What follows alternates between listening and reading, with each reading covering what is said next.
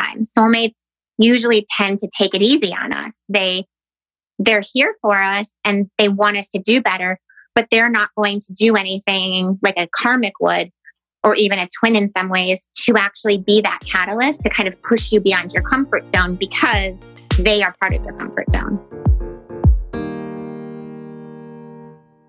This is the Alchemized Life podcast, and I am your host, Ava Johanna, transformational mentor, speaker, teacher, and most importantly, a woman on a mission to bring wellness to the world. This podcast was created to bridge the gap for anyone craving more love, health, and happiness in each and every day. And with every episode, you will receive practical guidance to create magic in your own life. Combining the expertise of wellness visionaries and thought leaders, each week we will bring it back to basics and provide you with the tools meant to empower you to thrive emotionally, physically, and spiritually. So together, let's ditch the mean girl, you can't sit with us vibes, grab your favorite yoga pants, and start to find your uniquely alchemized life. Hello, hello, hello. Happy Monday, everyone, and welcome back to the Alchemized Life podcast. I cannot wait for you to all listen to this episode today with Kate Rose because I love talking about love. And it's really interesting because, and I shared this in the episode, but just how this book came into my sphere of awareness. And I'm so interested in soulmates and twin flames and the karmic love and think it's so interesting. And so we're going to jump into the conversation, of course. But before we jump in, you guys, I'm leaving for Bali tomorrow. I'm really excited. And last year, I went to Bali and taught a yoga retreat and decided that I wasn't going to go back to Bali for a while. But in December, I started feeling this pull to travel on my own. I've never traveled on my own before and decided Bali would be the place for me to go. And so I'm going to embark on a solo traveling journey tomorrow night. And I'm really excited to do this on my own and to create and see just what comes up. I really wanted to go somewhere that was creatively inspiring, that allowed me to kind of tune out the rest of the world and tune into my intuition and just also be independent for a couple weeks.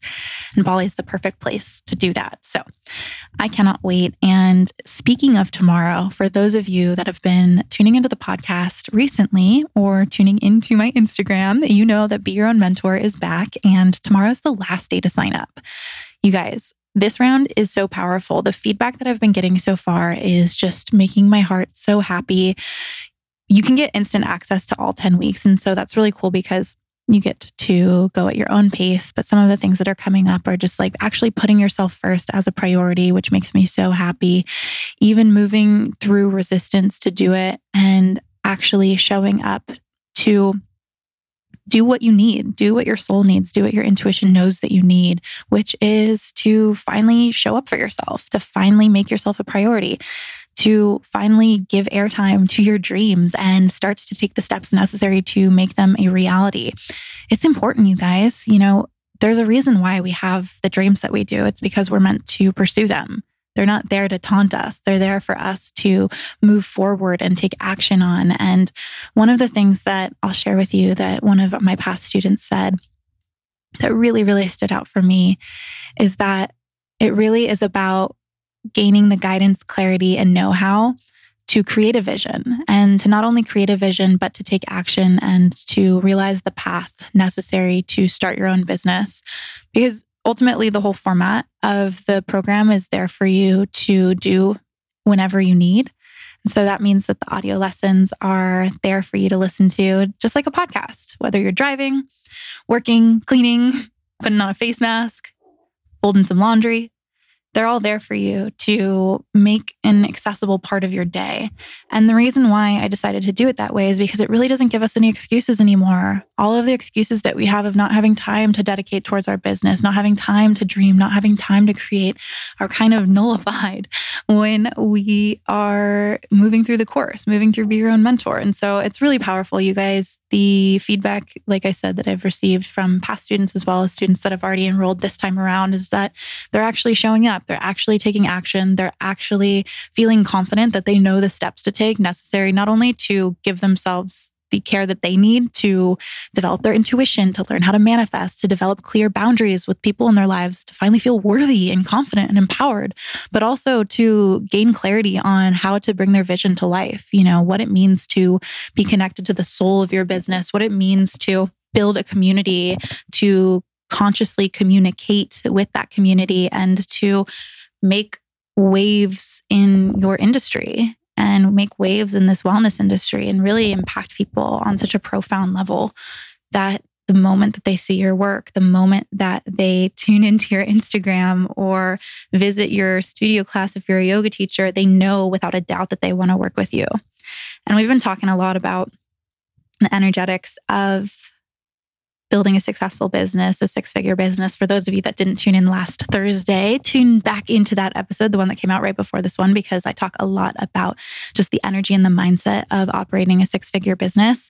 But I just wanted to speak a little bit more to that, because Be Your Own Mentor is really setting you up to have the foundation there, the consistent practices and foundation there to step into the six-figure mindset.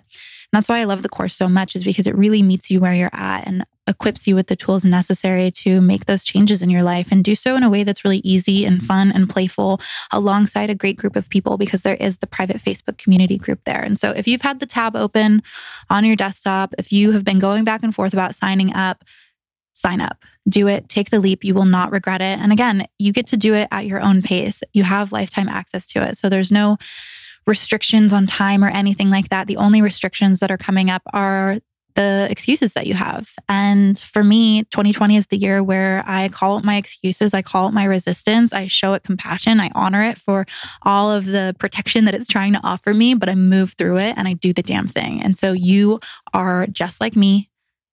You are no different. It's time for you to do the damn thing. And so show notes is where you're going to find the link to sign up for Be Your Own Mentor. Again, tomorrow's the last day for you to sign up. So I don't want you guys to miss out on it. There's payment plans available. If you guys have any questions, send me a DM and let me know. Otherwise, I would love to celebrate you on the inside of the course. So when you sign up, send me a DM too, so we can celebrate together and just, again, recognize this huge statement that you're making to yourself, to the universe, to everyone around you, that you are here to do the damn thing. And 2020 is the year that you get to have it all. Fuck yeah. All right, my friends.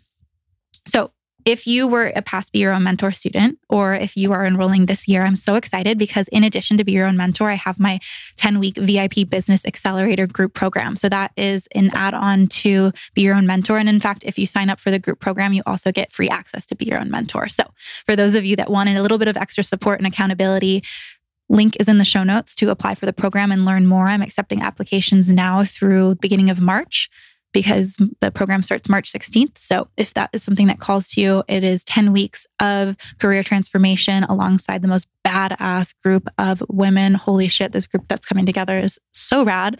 And I'll be guiding you through different calls, different topics, all about learning how to position yourself in the industry, how to network, how to get on podcasts, how to work with brands, how to build an email list, how to master a sales call. It's rad. And I'm so excited for this program. I cannot wait. And so again, you can find the link in the show notes to apply for the program. Be Your Own Mentor is included along with all of my other courses. If you sign up for my group program or my VIP one-on-one coaching program, you get access to all of my courses, which is super fun.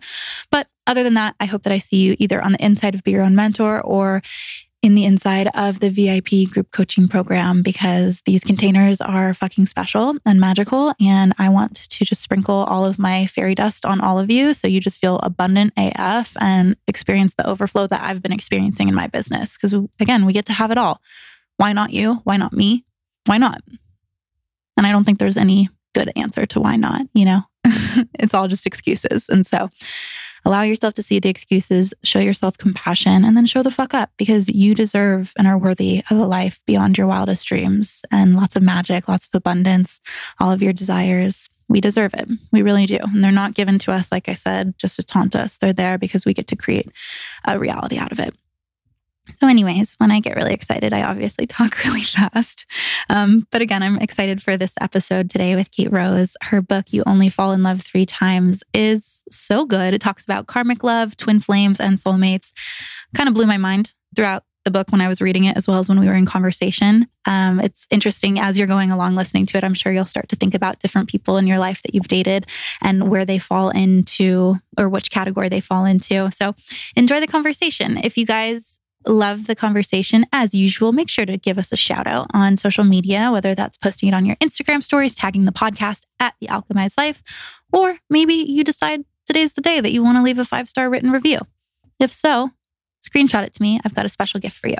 So now's about that point when I could continue rambling on, talking about all the fun stuff that I have going on, or jump into the episode. So I will spare you guys me rambling on. And I hope you enjoy this episode.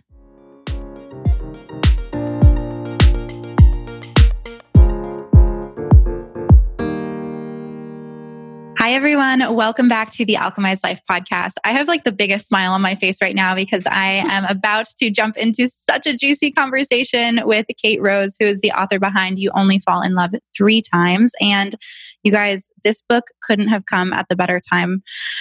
I was just telling you, Kate, how I received the press copy of the book, and I was like, I should read it. And I was like kind of looking at it, but I never really opened it up. And then I got sent it again. And it was like in the midst of all of this like upheaval of so many different aspects of my relationships and my patterning. And when I received the second copy of the book, and I knew as I was opening the package before I even knew what was inside of it, that it was your book, that was the moment when I drew myself a bath, sat down and read through about 90% of it in one night because I was so hooked. So thank you so much for coming on the Alchemized Life podcast. I cannot wait to be selfish and ask you so many questions. Thank you so much for having me. I was so excited to be able to do this, especially so close to the release date. It's so exciting. I know. Congratulations. So this is going to be released a little bit later, but your book came out yesterday. And I just want to like reverse all the way back to the beginning. Usually our journeys and what our purposes come from is our own personal journey. So what inspired you to dive into love, and specifically like looking at love from this lens of spirituality and really how we're all intertwined through lifetimes and lifetimes? I mean, honestly, it was my own experiences at first, because I couldn't understand, one, sometimes why love had to hurt as much as it felt like it did. I didn't understand why these relationships that seemed like they would last forever fell apart. I didn't understand why, two people who loved each other, why the love didn't seem to be enough. And then I started looking and realizing that it wasn't just me that was experiencing this. That wasn't just me that was having these questions. So then I started to see that these aspects of why don't things work out? Why does it have to be this way? Because it's being experienced in a much more universal aspect, that there was a purpose behind it, that there was a lesson for all of us.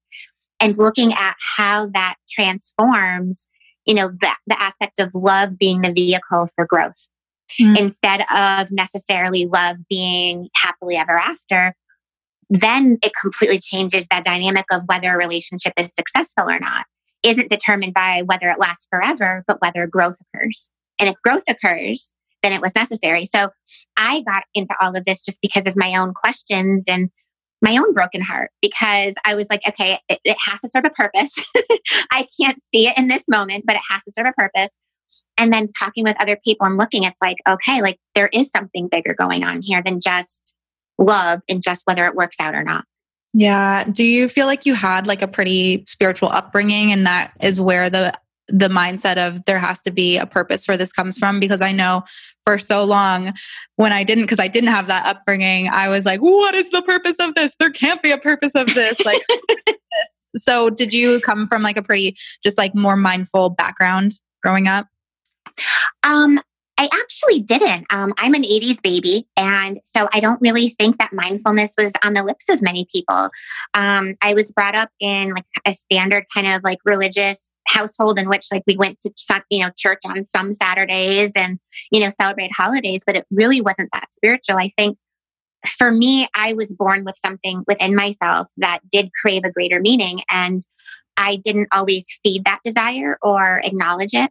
And as I went through my life and kind of moved on and ended up observing a lot of what happens in life and seeing how there is a pattern and there's a connectedness, I started seeing that even in those moments where they brought us to our knees, that wasn't the end moment. There was another part that it correlated to, that corresponded to. And so when we look at things like that, and also maybe I wasn't brought up in the most mindful household, but even as a child, I went through a lot, as so many of us do as we grow up. And in my mindset, I just couldn't believe that all of the things that I experienced was for nothing, that it was just randomness. And so I think I was kind of looking at that whole aspect of spirituality and having things mean more than just face value at a younger age to try to gain meaning and clarity of my own life. And then growing up and realizing, wow, this is an entire way of living. This is, kind of like you said, as we get older, we realize that this is a way of living, and that just that lens and that perspective of it completely changes everything. I was having that conversation with a friend that if you have, two groups of people, one who moves through life thinking everything is a coincidence, nothing means anything, and the group of people who think every single thing means something, whether it's the song on the radio, the message from a friend, a feather on the ground at their feet, hearing a word in a store, whatever it is, those are two vastly different ways of experiencing life. Mm-hmm. Yeah, absolutely. And it's interesting. While you were saying that, I was kind of thinking about how I have this perspective of, I'm like, oh, okay, like this happened to me then, and now I'm stronger and I've learned this lesson in X, Y, and Z. But when I was a kid, some of the things that happened actually like created these limiting beliefs and these blocks and these stories in my mind that have actually been really challenging for me to overcome.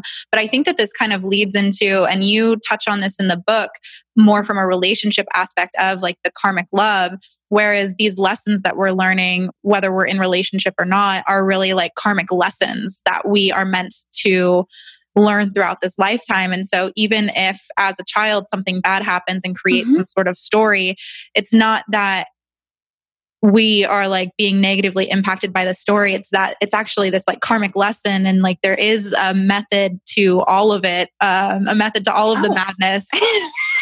Absolutely. I mean, and I had stories that, galore that, I personally had to work through. My main one was abandonment, that, that a love was abandonment, that there was, nothing that was for certain. And that if there was love present, then I had to constantly work for it in a very codependent way to kind of prove my worth.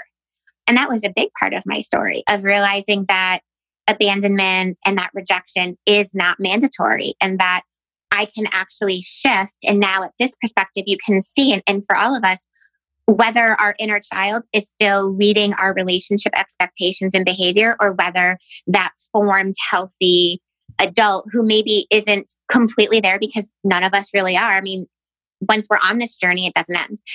But there is a difference between letting that hurt child who didn't get what they needed, with that story, how that person operates in relationship, versus the adult who's trying to do better, who's trying to be aware. And that's what a lot of this is about, because that karmic love, it is so deep, and there is such, kind of that almost addictive nature within it, which is necessary, because nobody really wants to delve into our childhoods. Nobody really wants to go through that pain, and being able to admit that, okay, this is the purpose of this. And that, because that means we have to leave that wounded childness behind. We have to grow beyond it. And even if we say we want to, sometimes leaving that is so difficult. So the karmic relationship has that strong pull in nature, so that we stay, so that we can work through those lessons, so that we can show up for ourselves and go through the difficult times and the hard times and be able to come out the other side.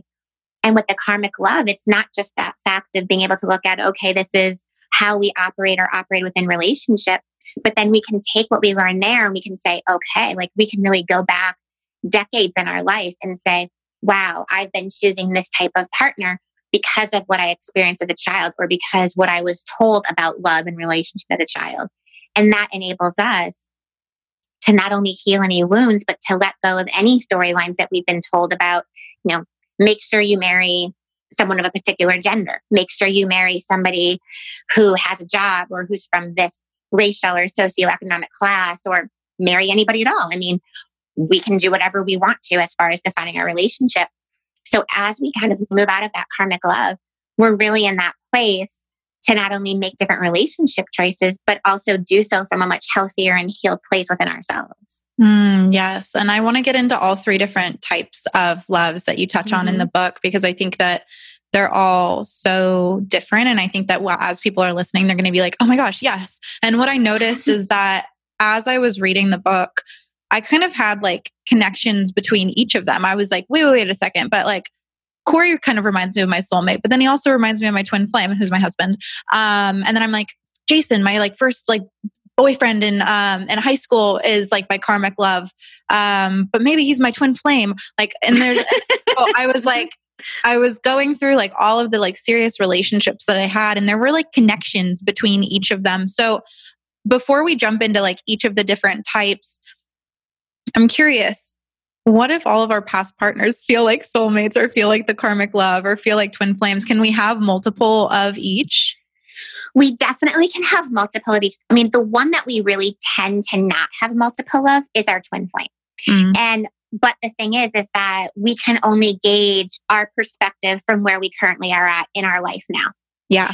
And none of us, are at that lifetime. I mean, unless, of course, something happens tomorrow and that ended up being it. We don't really know how the journey is going to play out. We can say, as of this moment, someone is X, Y, and Z. That's it.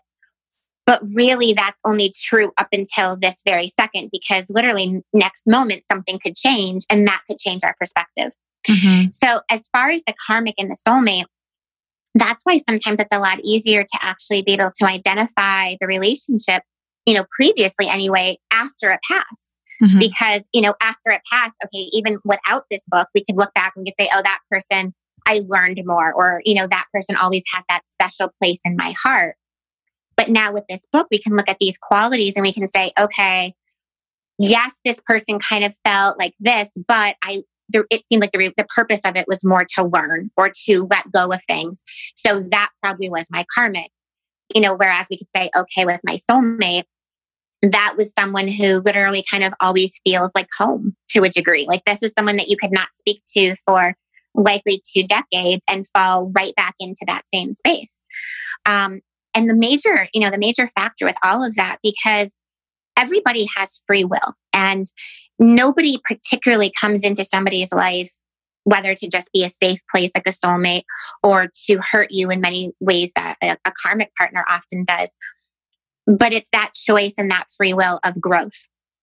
Because the only thing that really and truly separates the twin flame from the other 2 loves is that by the time this kind of relationship and love comes together, both partners are at that space where they do believe and have done some of that self-work. Both partners believe in a lot of that aspect of awareness and consciousness where they do want to do better, where they want to define their own lives, where they're operating from a healthier standpoint, so the insecurities would be minimized, the personality aspects of, say, codependency or anxiety, that would be diminished. So a lot of times what really separates the twin flame from karmic or soulmate in many instances is just the fact that now you have 2 people who are at a similar space who both want to grow individually and together. And then that makes a completely different relationship. Whereas like a karmic, usually it's one or the other, and a soulmate, it's not, even if they feel like home, growth isn't the major factor of the relationship. Mm-hmm. Okay, cool. So let's talk about the 3 different types. We've kind of touched on them a little bit, but let's start with the soulmate, because I feel like so many of us hear, oh, he's my soulmate, or find your soulmate. And I feel like a lot of the work that I've done is realize that soulmates can come in many different forms. Some of my best friends are my soulmates too. What is a true soulmate? What is their purpose in our life? And do you think that, to add on like a part 2 to the question, do you think that most people end up with their soulmates? So to answer the first part of it, so a soulmate, like you had said, can be anybody in your life. I mean, there's even such the belief that we can encounter certain pets that can be, a soulmate or have that connection. So soulmate is really just the belief that it's part of a similar soul family, which means you've traveled through lifetimes together in different roles, whether it's as friends, lovers, parents, siblings, whatever it may be. A soulmate is just someone who's from a similar soul family. When we have members of our similar soul family together, they're almost like guides on our journey. They're people that we are meant to cross paths with in every single lifetime, because they help our soul continually evolve, because we are of benefit to each other, because we understand one another. So when we have that romantic soulmate relationship, it's where you have that aspect of the soul family tied in. So there's the understanding, there's the compassion, there's, that easy kind of back and forth conversation.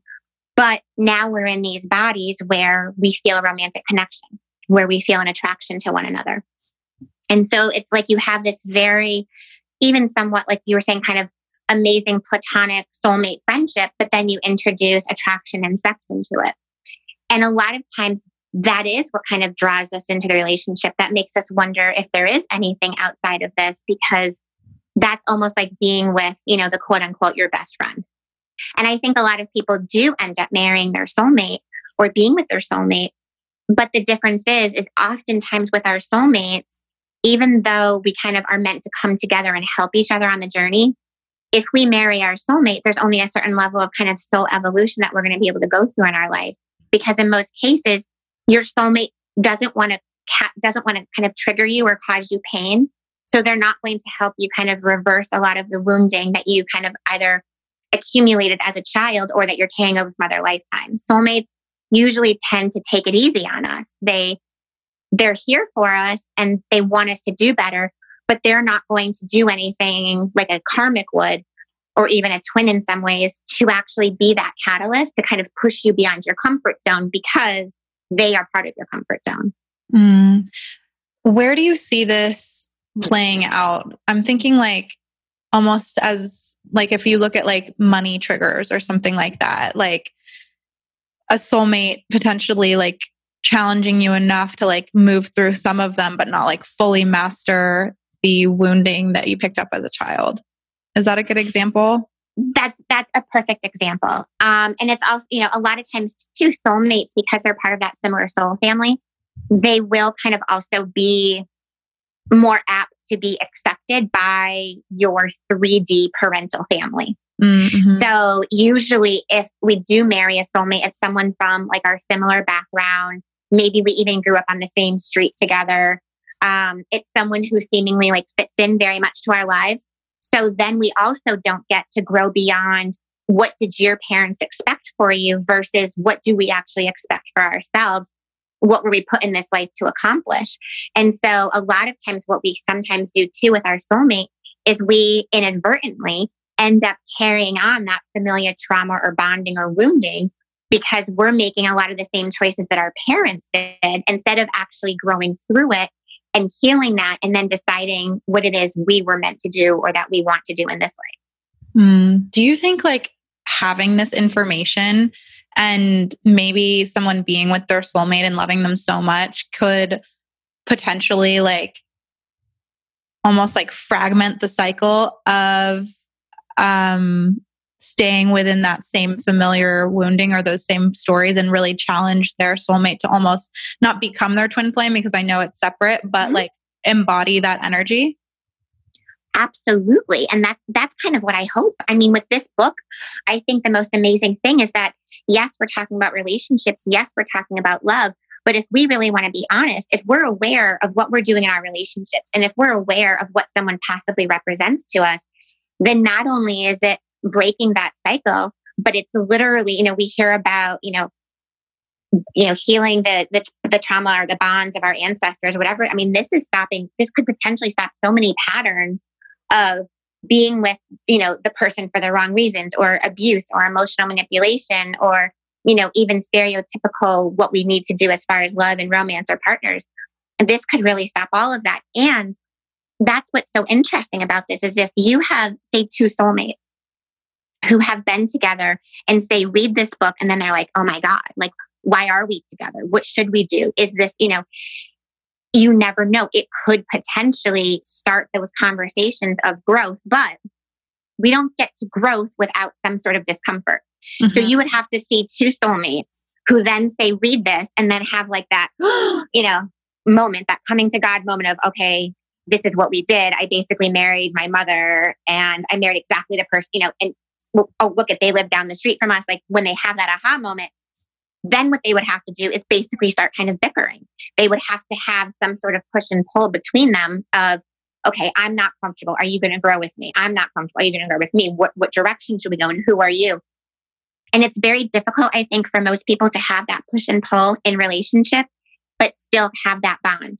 So if you have two soulmates who can begin that push and pull, yet give each other enough space to grow with that love, then potentially you could see that relationship transform if they chose to consciously be together. The only thing that we encounter is that a lot of times the more growth we do, often we don't make the same choices. Yeah. Mm-hmm. Yeah. So that's that only kind of X factor is potentially we can see the relationship playing out like that. But does our healed adult self make the same decisions that our wounded child does?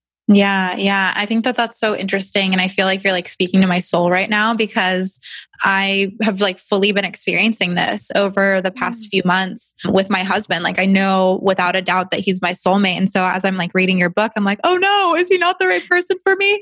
But we've been having all of these really, really powerful conversations where we have had to start bickering, and we usually don't fight. We usually don't like get into this uncomfortable state, but we have had to like really rise to the occasion together and sit down and hold space for each other in ways that we hadn't before. And it's been so fucking uncomfortable. I have seen so many parts of my wounding come up and so much of my control come up, but it has brought us so much closer together. And we know like we're still very much like on the journey together, and there's like a very long path ahead of us, but it has transformed in a way that I'm like honestly like shocked by. Like I went into so many conversations with just my walls up of like, I'm growing and, you know, I'm going in this direction, and, you know, just like this like ego space of like, I'm off to the races. But I think that that also brings up the point of like, one of the things that you write about in the book and like that comes into the karmic love thing is if we're not healing, we're going to continue to complete, or we're going to continue to repeat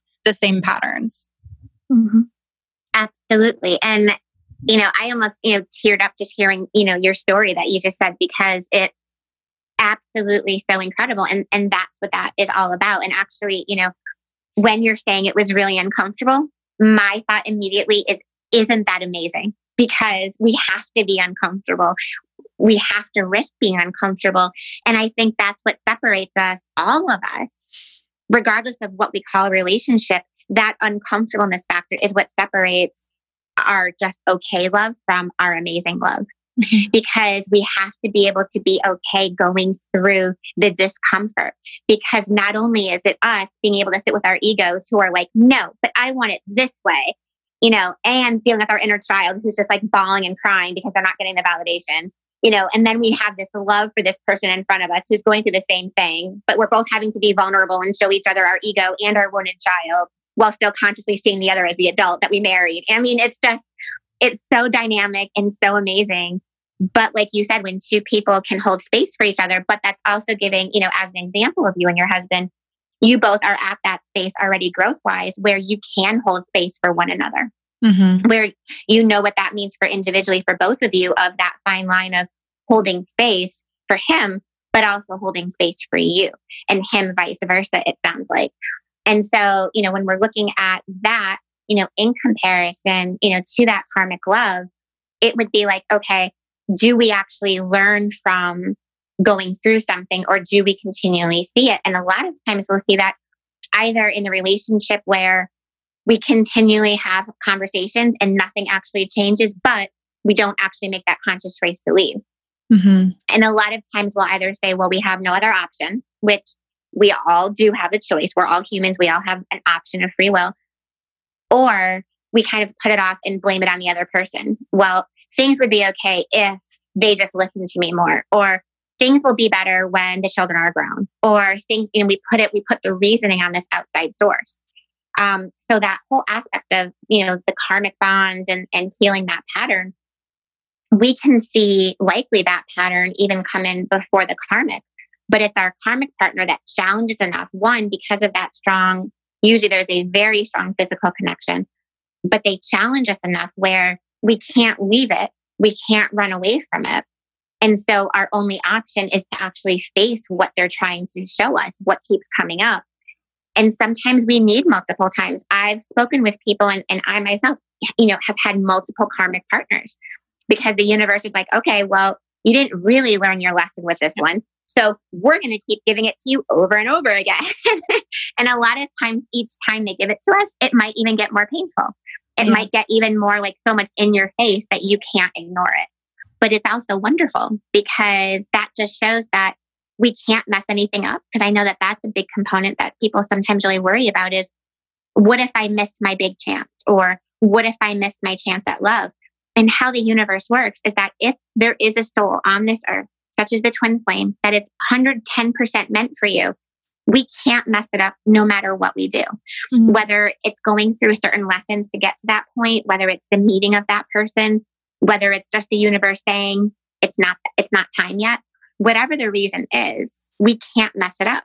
So sometimes we have to go through multiple karmic partners. Sometimes we have to go through multiple scenarios for us to get to that space. But when we have this aspect of our fate that eventually our souls will choose, free will and otherwise, then there is nothing that can mess it up, whether it's time, distance, or other people. That's so cool. And I feel like it's just like I feel like everyone that maybe is like still looking for their partner can just like take a little bit of a weight off of their shoulders. Like, okay, they're on their way. And exactly. And what's interesting too is that I've definitely gone through the fear of what if this is my only shot? What if this is my person and I'm like screwing it up right now? And I was having a conversation actually with another expert in love. And she was like, well, that's like really operating from a place of lack. If you really that like this is your only shot and like this is the only person on the planet, like you are operating and thinking from a place of lack right now. And I was like, oh shit, yeah, you're totally right. Well, and it's also that ego point of being like, okay, I'm messing this up and this is my only shot. And, and the lack in the ego, I feel like get us in trouble more often in our romantic relationships than anything else, because even that attitude of lack is, I'll never meet anybody again. Nobody will ever love me like this person. I'll never have a sex as good as that. I'll never have all these moments. And so it's constantly not only thinking that we already don't have something that we haven't yet even encountered. So it's setting up that expectation, but it is that ego, because a lot of times we're in that space and we're like, what if I did this? What if I did that? Not only are we assuming that we have control over a situation, but there's also that standpoint of the fact of our ego being like, I can influence something so much to the point of ruining it, or I can influence something so much to the point of saving it, or it's all on me. Where if we take that step back and we realize all we're personally responsible for is our best on any given day, which on some days is amazing, and others, hopefully for all of us, is just laying in bed reading, whatever our best is on any given day, that's all we're responsible for. And we can't actually affect the relationship to the point of surviving or not. We can't actually affect the other person's choices or not. And when we take that step back and realize that instead of, both people we look at, kind of melding together, it's more of like both approaching one another and holding space separately, but together. Can you be someone's karmic love while they're not your karmic love? Does that make sense? Like, is it a mutual agreement or can it be like one-sided? It absolutely can be one-sided. And I can't tell you the number of women that have contacted me with this, male, who the male is always usually very charismatic. He's usually fantastic at sex. He's usually had his way, relationship with many women, kind of does lots of like the love bombing. And they ask and they say, is this his purpose to do this in his lifetime to multiple women? And from looking at the patterns and cycles, it looks like absolutely, whether it's male or female, you can have someone in a relationship who is going to catalyst that person to change, to grow, to evolve, but that person may not be ready yet. How I have seen eventually that person will come around, but it has to be that time and place. But I have seen many instances where that person is not aware yet of themselves.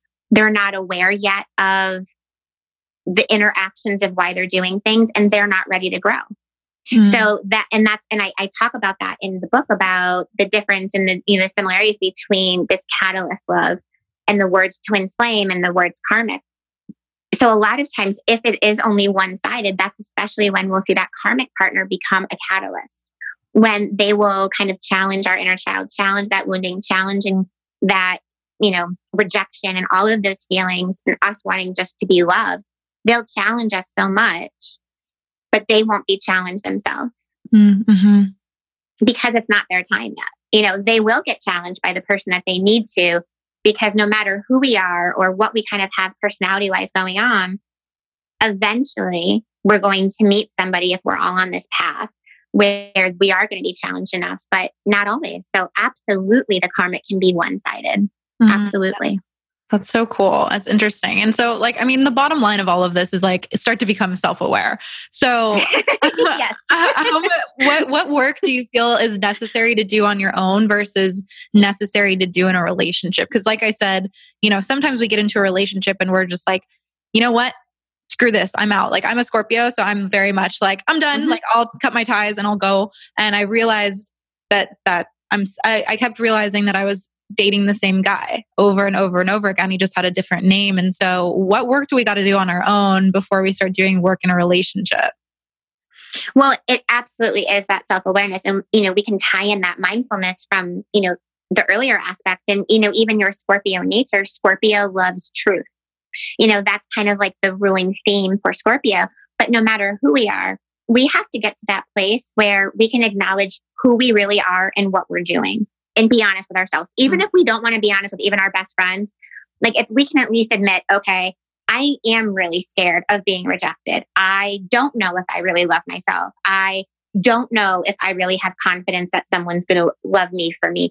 If we can be really honest with ourselves, even if it's completely scary, and even if we're not quite sure we want to do it, that's the biggest deciding factor. Because when we actually admit and kind of call us on our own shit, then we're in that place to start making different choices. And we rarely ever actually make that admission or start speaking to people about it before we've done it for ourselves.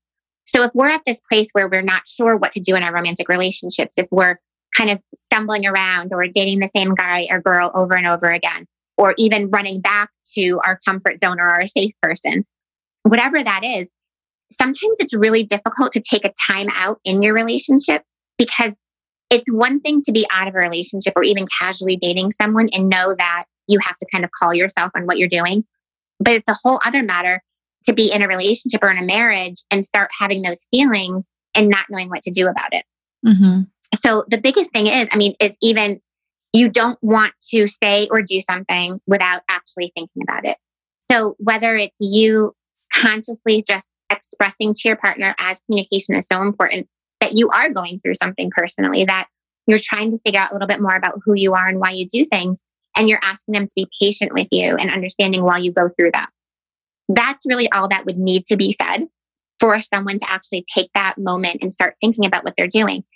Then if you are in a relationship and you come to the conclusion, okay, this person is part of a pattern that I'm doing, I'm not able to consciously, be my authentic self. I've realized that I have chosen a partner once again that's based more on what I haven't been getting in my life than I hope to receive and want to give. Then we can start making choices.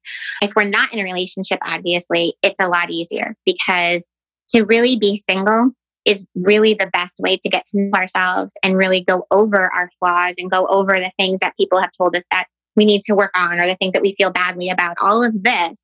So we get to that place where we can love all of us, when we can see, okay, yes, this may have happened as a child, but now I have moved through it. And now it doesn't mean that we're never going to be triggered or we're never going to have certain feelings arise, but it means that we can make different choices. So the bottom line is time away, time to be with ourselves, and that honesty factor, and really want to grow. That again, that's that difference between the soulmate, karmic, and twin, is that oftentimes by the time, we get to that twin flame relationship, us and our partners both want to grow so much. So even if we were to take a pause within the relationship for some self-reflection, the other person's like, yay, me too, and they're like much more supportive. Or even if they're not that ecstatic about it, they can say, I completely understand, let me know how I can best show up for you during this time. Mm. But with, if we're not at that, and we do realize, the harshest thing that any of us can do is either making decisions too quickly or putting off making them at all, whether we're in the relationship or without. So it's that time. And, whether it's, I kind of call it when I'm working with clients, is that, take the pause, whether you're taking the pause with yourself in dating, whether you're taking the pause with yourself and you're single, or even if married, practice that pause so that you can really reflect on what it is you're truly feeling, what it is you're doing, and how that corresponds to your inner truth. Yeah, I think that it's so important too. I'm going to Bali for a few weeks on my own. And that was very intentional to be able to like take time for myself to like think in my own brain and like be in my own heart and not feel influenced by anyone around me or influenced by the relationship and the closeness and the proximity of my husband. And when I brought that up to him, when I was just like, yeah, I want to go to Bali by myself, he was like, great. Like, where am I going to go when you're gone? Like, where should I go?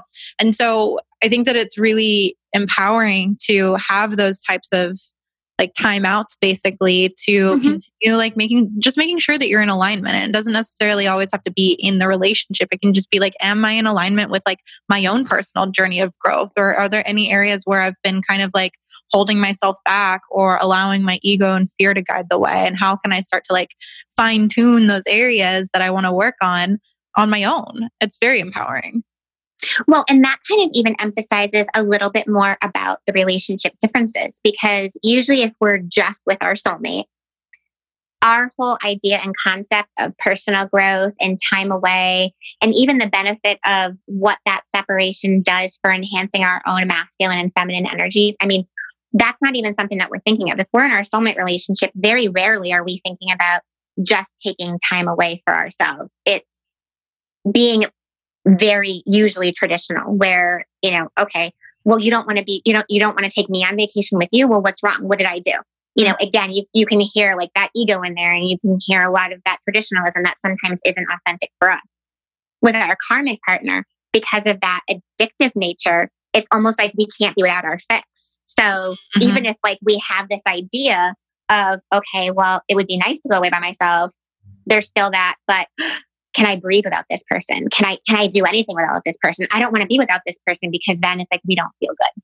Yeah. So when we get to that twin flame, when we've kind of learned and are ready to show up for ourselves in a more conscious, authentic way and for our partner, then we absolutely can, have that time away. Because what we end up learning, and I think it's such a beautiful example of you and your husband, is that being together forever and having this amazing love isn't about kind of walking side by side, never leaving each other, being in the same page. It's about being so uniquely yourself that you can actually enhance the journey for the other person just by being you, by, showing up for yourself, which is what you did. And he was like, well, awesome. Where am I going to go? And then, looking at himself, well, he gets to show up for himself now. So it's basically being stronger together, that whole separate but together. Yeah. Where, we don't need to live the exact same life. We don't need to do exactly the same things. We don't need to do any of that. But it's more of just that complementing nature instead of the completing. Yeah. And I think that's what we end up learning with time. Yeah. So let's dive into twin flame. We've already talked a lot about it, so I'm sure people have quite a good idea of exactly what it is. But I've also heard that like the twin flame relationship can be very rocky as well, and very jarring and triggering in ways. But when I read your book, it was actually like, this is what we're looking for. This is what we're searching for. This is the ultimate relationship. And so it was a little bit different for me to be reading that after hearing like your twin flame is going to be that like massive trigger in your life. Well, I think part of why I felt so drawn to write this after working with all of the people that I have and everything is that it breaks my heart when I hear stories of people who said that they're waiting for their twin flame after 8 years and they haven't spoken to their twin flame, in 8 years, but they're patiently waiting for that person because there's no romantic relationship on the planet, no ideal, highly conscious love that's going to make anybody wait for 8 years, basically not even participating in life because they have this idea that this person is it and that's it. Or the person who, excuses every poor behavior or every choice that hurts them or abuse or whatever it may be because they've been told that the twin flame relationship is supposed to hurt, is supposed to cause all of this. So I think what we've actually done is we've really confused what twin flame really means from the catalyst in the karmic relationship that so many of us are experiencing. That twin flame, if we look at it And twin flame is a historical concept. I mean, we didn't just suddenly cook this idea up in, the 20th or 21st century. We didn't do that. This has been around since the beginning of time. In Greek mythology, it was the aspect that humans originally had, 2 heads and 4 arms and 4 legs, but we were too strong. So the gods had to separate us. And, then over in more Asian culture, it's the red string of fate. Every culture kind of, even Bali, the diva in DV, like the whole masculine and feminine. So this is something that has been around for ages. And so when we're looking at it, and we have to understand that the object of twin flames is a very highly evolved spiritual conscious relationship. The purpose of twin flames is not just to come together and make babies and live happily ever after. It's to change one another and then hopefully and eventually impact the world in a positive way. So when we see this, there's no relationship that's at this level that's going to hurt us, manipulate us, and then make us wait for 8 years or 10 years. So that's why I think it was so important to really get this out, because we need, all of us, to take responsibility for ourselves, to be able to, again, accept that truth of what we feel, but also what's being presented to us, and not, kind of wait around or be in these relationships just because we attached, or our ego attached, a title onto it.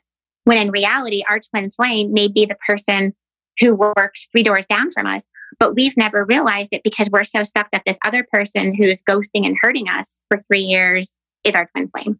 Mm. And so that was a really important message that I really want people to get out of this, is that your twin flame, no relationship is, all rainbows and sunshine. And they're going to cause you growth. They're going to challenge you. And there's going to be those up and down moments.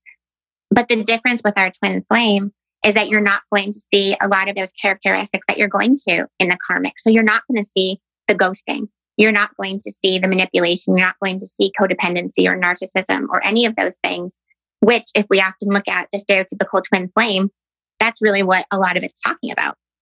That's where a lot of those qualities are. So the twin flame relationship is one where it's 2 people who basically have been through everything under the sun. People have been married, usually have kids or be older and had their heart broken. We've given up on love. We've, traveled. We've kind of come to that moment where we actually know who we are and we love each other. And usually we kind of reach that space of, okay, maybe I'm okay alone. Maybe I'm okay with whatever is. And kind of once we reach that point of being okay with ourselves, of not living in that state of lack, not letting ego kind of drive us of what we should be doing, not operating from that place of woundedness, we'll often kind of stumble unexpectedly across this person. The only kind of trick here is that, yes, it could be somebody completely new, but it can also be someone from our past that, because we hadn't yet healed, we didn't even notice them to be our twin flame. So it can be either someone brand new, or it can be someone that we're like, oh, well, I had written them off as this, but now they're here and they seem to be on this similar page and we're both growing. So when we come together with our twin flame, there's going to be challenges. There's challenges in anything, but the difference is that there's such this aspect of growth. There's such this understanding that we don't want to sacrifice the other person's individualness, that we want to be able to kind of make up what this means, that, we're talking to each other and aware of, that holding space aspect. We're aware of what we're bringing into it based on, what we've previously accumulated in this life, as far as our woundings and our triggers and what we're carrying over from our ancestors.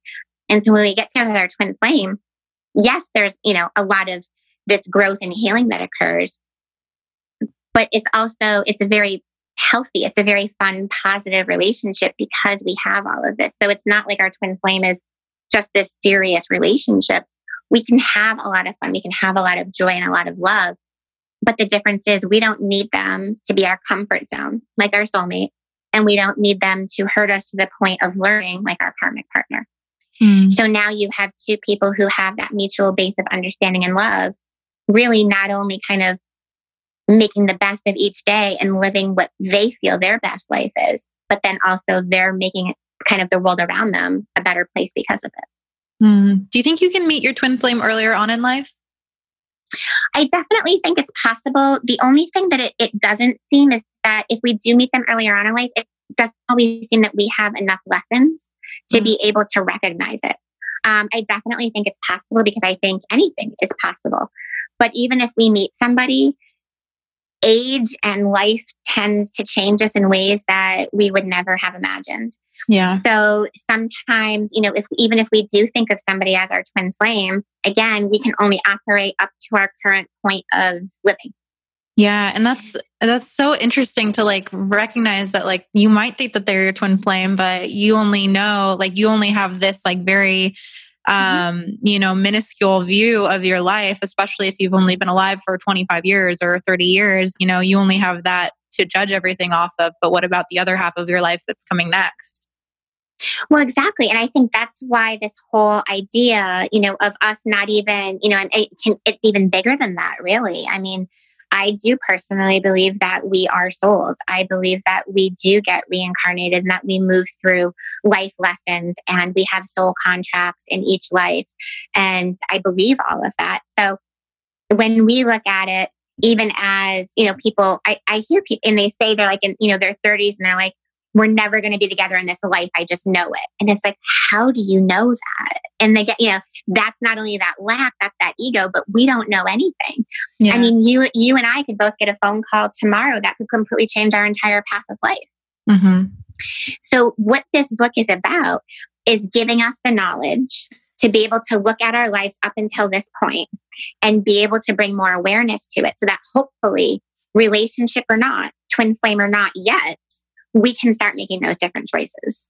I love that. And how do you recommend for somebody reading the book and listening to this podcast to not get so caught up in the label and the identification of soulmate, karmic love, or twin flame, to like really allow themselves to be open and to have the awareness around the entire process and really look at it as that like lens of growth?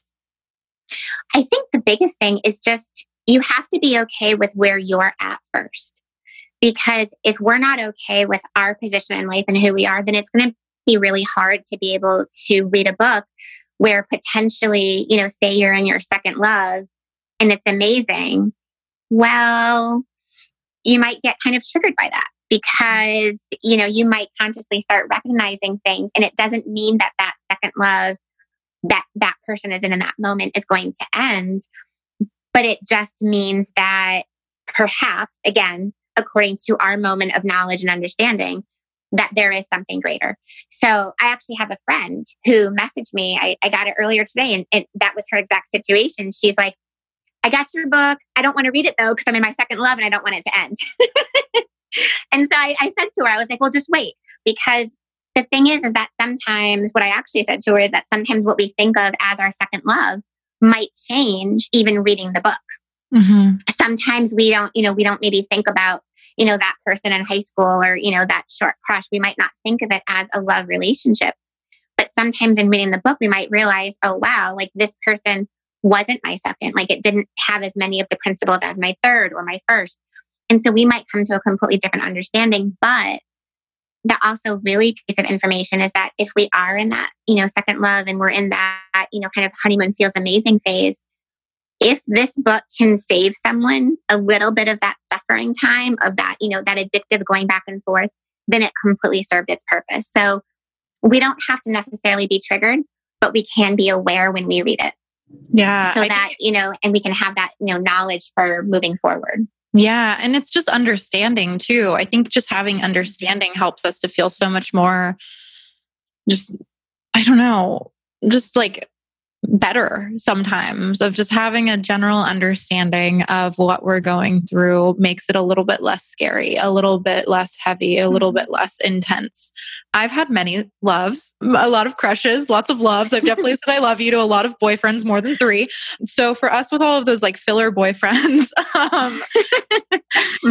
no offense to all. No, I really like that, the filler boyfriends. The filler boyfriends. So are they just filler? Is that what it is? It's like there's the 3 that are there and then the rest are kind of just like fillers. Well, if we look at it, sometimes the fillers end up having principles of one of the loves. So okay. The fillers could be like, okay, did we learn all the lessons from our soulmate? Did we still try to fit into a cookie cutter mold? Did we still try to kind of make other people happy? Did we still think that, the Disney notion of romance was what we should be striving for. With our karmic, did we learn from our lessons? Did we actually, start to love ourselves? Did we start to separate from our families? Did we face our wounding? So those fillers, a lot of time, even if they were shorter relationships, and even if they only, addressed, say, that aspect of acceptance or validation, we could even start seeing, okay, why were we in these filler relationships? Did these filler relationships really provide us with that affection and the validation that we weren't able to give ourselves yet? So even those filler relationships, if we're able to, again, look at things from that perspective, we can see that even the filler relationships are connected to one of the loves and then even serve its purpose for us. Yeah, absolutely. And I think it goes back to remembering that everything does really truly have a purpose. And even thinking about one of my high school boyfriends, I definitely know that I was likely karmic love for him and he was just a filler for me. So even looking at that, I'm like, okay, cool. So there was a purpose for him. And in some ways I noticed my own tendencies of being a really shitty girlfriend. No, and absolutely, and I can even reflect on mine and I can be okay, well, I was a karmic for this person, but this was a karmic person, for me. Yeah. And, and then those situations, of course, then there's the soulmate. But what's interesting too is sometimes when we are moving through this and when we are only looking at this point of our lives, sometimes we do encounter those people where we're not sure which to put them in. Mm-hmm. And, and I've worked with people too, where they're well, it kind of what you said, I thought this was a soulmate, but then this is happening. And so that's why I think it kind of comes back to that awareness piece and kind of just reading everything with an open mind, and an open heart, kind of letting our ego go to sleep a little bit while we read the book, I think is a really beneficial thing. And just kind of taking it as, you would if you were, having wine with girlfriends, and just being open to what possibilities and what light bulbs, because even if it reflects and kind of triggers things to look within yourself, it still served its purpose. And I think, the number one thing that I always hear from people, which I love in my writing, is that it made them not feel alone. And I think you kind of hit upon that when you kind of described what that awareness or, what reading it feels like. And I think even just realizing that, okay, I'm not the only person who keeps making that choice in my romantic relationship. I'm not the only person, to go through hard times or, to want to be loved so much that we end up actually hurting ourselves. So I think just realizing that we are all part of this shared collective human experience and how the romantic relationships that we enter into actually reflect on where we are personally on our journey. I think it's such a beautiful thing. Yeah. And also I think to just reflect that we're capable of changing too. If we can read the book and see that there were people that had light bulb moments as well of oh, now I have this awareness about my own patterns and my own behaviors, and I'm going to actively shift them. It gives us a little bit of a light at the end of the tunnel to know that we're not always going to date the same guy, or we're not going to be stuck in that same abusive relationship, or he's not going to ghost us or text us back. But there are other ways to experience relationships because there's all of these examples there too. Absolutely. And I think one of, the most important thing that I always talk about, especially when I'm working with clients or on retreat, like I was last week with a bunch of wonderful women, is that we also can't rush our process. So even if we were, say this, woman sat down or even man, and they read this book and they had that oh shit moment that they were in this karmic relationship, they could feel it, they could sense it, they just knew it. It doesn't mean that they have to then end the relationship tomorrow. Because the thing is that we can't make a choice because somebody else wants us to, or because we feel that we have to, or that it's the right thing, if it doesn't feel like our internal truth. Because say you have two girlfriends and, one of them is in a bad relationship and they say, oh my God, you need to break up with this person. It's horrible. And so they basically convince you of it. That doesn't mean that you actually learned your lesson. When we actually learn our lesson, it means that we're able to make these choices for ourselves. So for someone that read this, that had that, aha moment, it's really about being able to be at that place, and we can't rush that. So there's been time, I've worked with clients and I can see that what they're about to do will eventually only end up hurting themselves. But it's not my job to tell them no, because they have to be at that space. And so it's that same thing with relationship, that we have to go through what we go through, and we will know when. We will know when that moment is to leave our soulmate. We will know when the moment is to leave our karmic.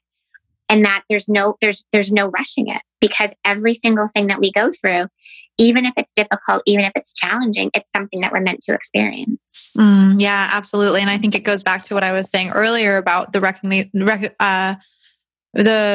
I had was that I was going to continue making that same mistake if I just like didn't look at it actually in the relationship that I was in now. And so I think that when you like talk about the karmic love, instead of just like being like, oh, I'm in my karmic love, I'm going to break up with him tomorrow. It's like, what maybe taking a step back and asking, well, what have been the trigger points for me in this relationship? What has really, really like made me feel uncomfortable, has made me like want to like retract?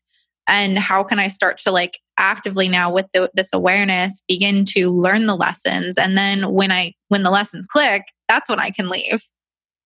And that's just it. Because a lot of times when we're first, having that realization, that moment that, okay, this does feel like my karmic, we don't often, or even our soulmate too, either one, we don't often feel strong enough to leave. We don't feel confident enough in our choices and our beliefs, because there's also, I go into it in the book, I'm not sure if you got to that part, but where it's so difficult to actually leave somebody that we love.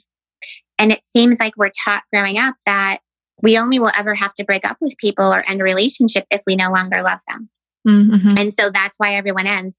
When I think reality, the sad reality, that we all have to kind of come to is that we usually will end up ending relationships, not because the love isn't there, but because we realize that either we want two separate things, or we have grown beyond one another, or we've served a purpose already in each other's lives, or we've reached that point. And so realizing and understanding that someone is our soulmate or our karmic, it's the point after that becomes the most kind of meaty of the whole experience, where we actually now can say, all right, well, if it looks like this, exactly, why did I choose this relationship? Why am I still consciously choosing it? What self-beliefs do I have that are enabling me to be in a relationship that's either keeping me within a comfort zone or that is hurting me? Because the thing that it's never about the person that we're with. That's something that we always have to come to terms with, because of course we don't ever, as these humans with like these crazy egos, we don't want it to be us. We want it to be them. It's not you, it's me. We say that, but I don't really think we believe ourselves. But 9 times out of 10, we end up being with people who literally are a mirror for how we feel about ourselves at that given time. So even when with our soulmate, oftentimes we're kind of scared to see who we really are. We're scared to kind of experience life. We're scared to say, well, yeah, mom and dad or whoever it was, you may do it that way, but I want to do it this way. So we attract people at that point who kind of are at that position of growth. With our karmic love, we often are at that phase of maybe we feel unworthy. Maybe we don't know how to self-validate. Maybe we don't truly love ourselves, or we don't accept ourselves. And so we attract these people who also don't accept who we truly are, who also, say, well, I love you, but I don't love that part of you. Or I want you to change, or hopefully you'll change, or they do this. And so we end up in these relationships that really are a mirror for where we're at. So if we realize that we're in the soulmate or the karmic mirror relationship, what ends up changing is once we're aware of that, we do our own work, and then that person's no longer a fit. They're no longer a mirror of us because we've changed and grown. And that's the point when we can make our own conscious choice and say, it's time for this to be over. And we can close it with love, not because we made a split decision, but because we let ourselves grow so that person was no longer a mirror for how we feel about ourselves. Yeah. And I think that those are really powerful questions to ask yourself too. But I definitely think that it's also really hard to leave somebody when there is that comfort there, when there is that love there, and you sometimes can't do it alone. So do you work with people in supporting them through that stage? Like, how can people work with you alongside like the book as well? I absolutely do. And the coaching and counseling, I did receive my master's in a counseling field, but I love doing this with people so much more, because most of it I'll do in-person sessions if people are around, but most of it's done on the phone. And I love it because kind of like this, when you're in your own personal like home atmosphere and your jammies, you just naturally feel more comfortable. Mm-hmm. So we end up having these like really deep, intense conversations that maybe you wouldn't have if you had to go sit in a couch in an office and, you hear cars driving by and it's not your comfort zone. Same thing. So if people want to work with me, they can go to my website. I have a whole section. I do have a limited number of monthly coaching spots where we talk once a week, or we can do one-time calls, which I tend to do. And that's my favorite thing to do. I love speaking with people and hearing about their stories. And I always say that my goal is a really autonomous practice where it's not my job to tell you what to do. And how I look at it is I am a guide to help you decide what you want to do and need to do. Mm-hmm. And the retreat that I just had in Bali last week was amazing because I ended up, I think half the retreat was women that I have coached for a couple of years now. And so we all came together from all over the US and the world, and we all got together in Bali at a villa. And I actually heard from one of the drivers there that he couldn't believe, he didn't find out until afterward, it didn't occur to him that we had all just met this week. Because he said he couldn't believe how we all clicked and everything, how deep we were talking and all of that. And you literally just had 1 week, and he couldn't believe it. And that's what comes from having like that authentic connection and relationship. So it really is such a beautiful experience. And it's definitely one of my favorite things. I love that. I totally agree. Going on retreats and hosting my own retreats has been the most like expansive experiences ever. It's amazing. Absolutely.